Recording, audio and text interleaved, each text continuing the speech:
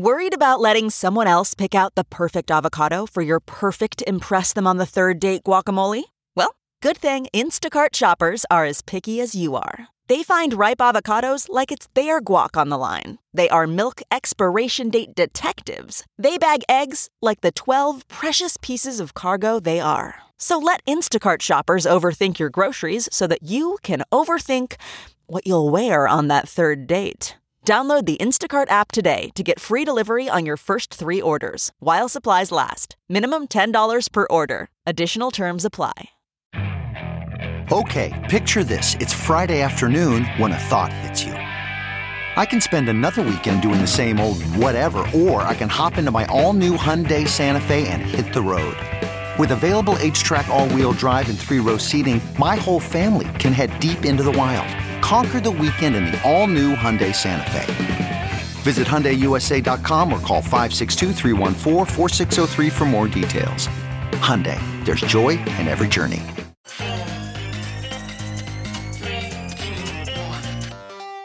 Welcome back to The Breakdown with me, NLW.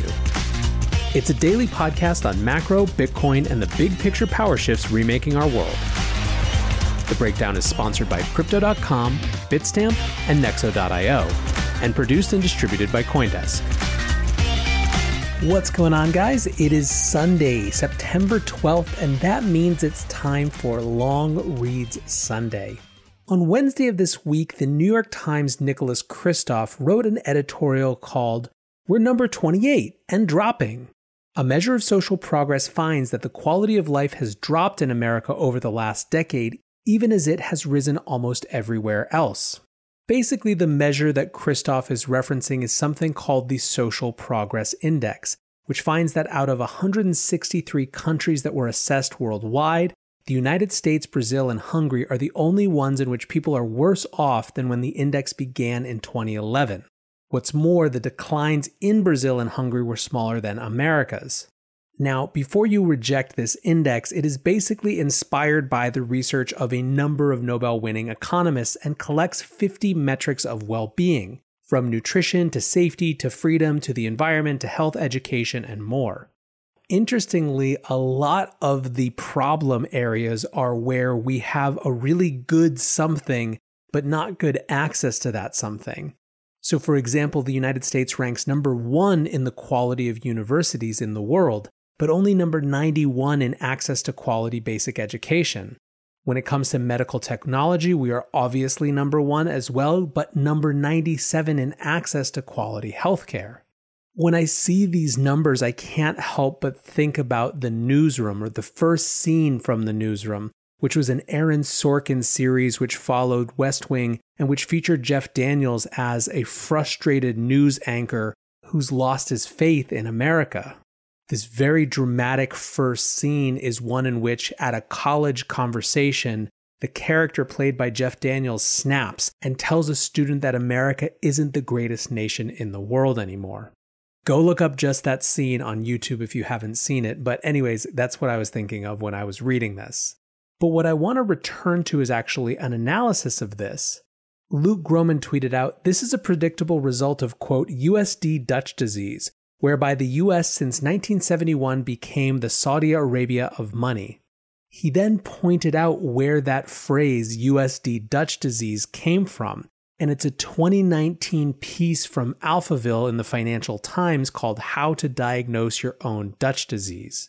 I think it was a really interesting reference and a really great article, so even though it's more than a year old, I wanted to read How to Diagnose Your Own Dutch Disease for you today.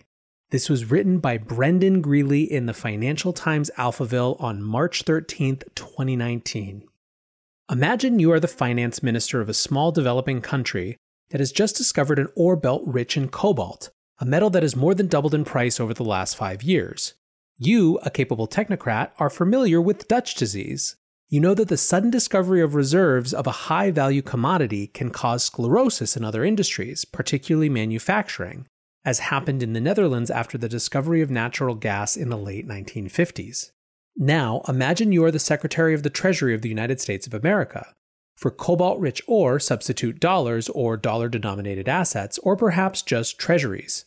you still need to worry about Dutch disease.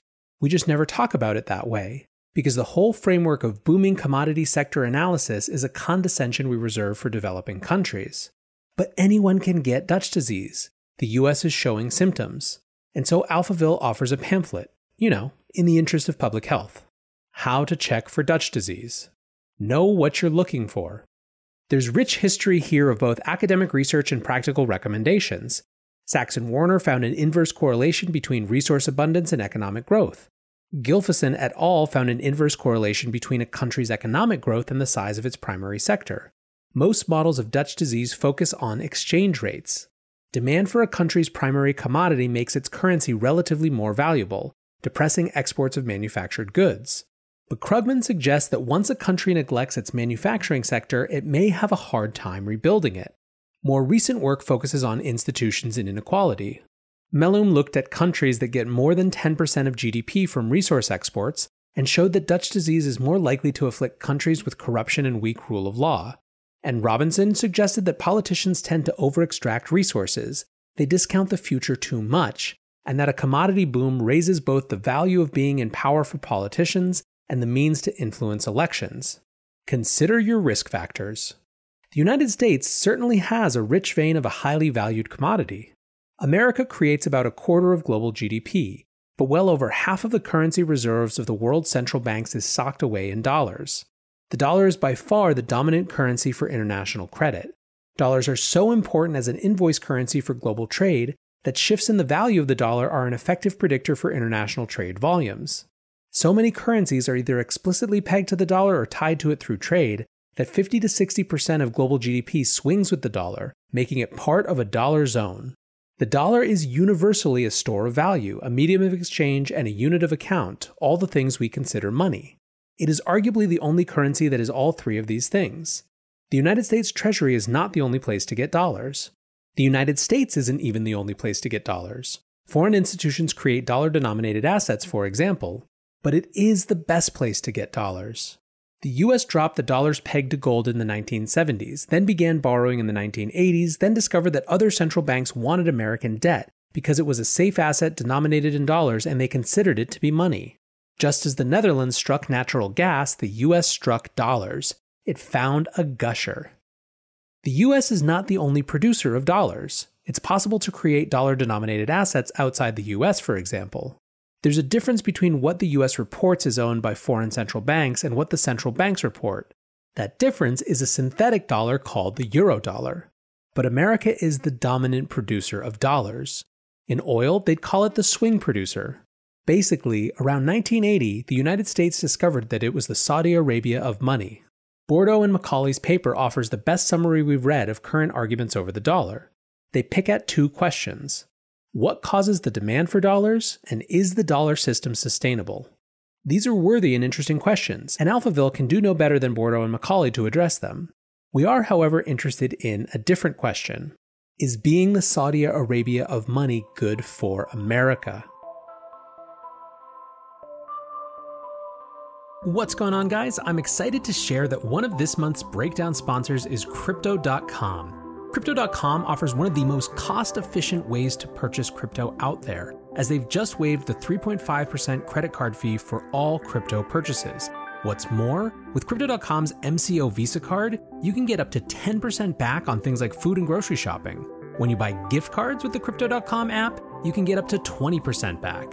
Download the Crypto.com app today and enjoy these offers until the end of September. Bitstamp is the original global cryptocurrency exchange. Since 2011, Bitstamp has been the preferred exchange for serious traders and investors. Trusted by over 4 million customers, including top financial institutions. Bitstamp is built on professional-grade trading technology. Their platform is powered by a NASDAQ matching engine, and their APIs are recognized as the best in the industry. Download the Bitstamp app from the App Store or Google Play, or visit bitstamp.net/pro to learn more and start trading today. That's bitstamp.net/pro. In this crisis, many investors aim to keep and grow their digital assets. Others seek to maximize the yield on their cash. Nexo allows you to achieve exactly these two goals. The company offers instant crypto credit lines against all major cryptocurrencies, with interest rates starting from only 5.9% APR. Nexo also lets you earn up to 10% annually on your fiat and digital assets. What's more, interest is paid out daily, and you can add or withdraw funds at any time. Get started at nexo.io.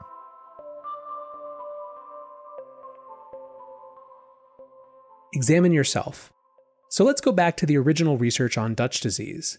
We have a basic model of an economy where the export of a single commodity raises the exchange rate, discouraging the export of manufactured goods. If the commodity is the dollar, then demand for the dollar raises the value of the dollar itself. This isn't too hard to wrap our heads around. And since 1980, the dollar has appreciated, even as the US has declined as a share of global GDP.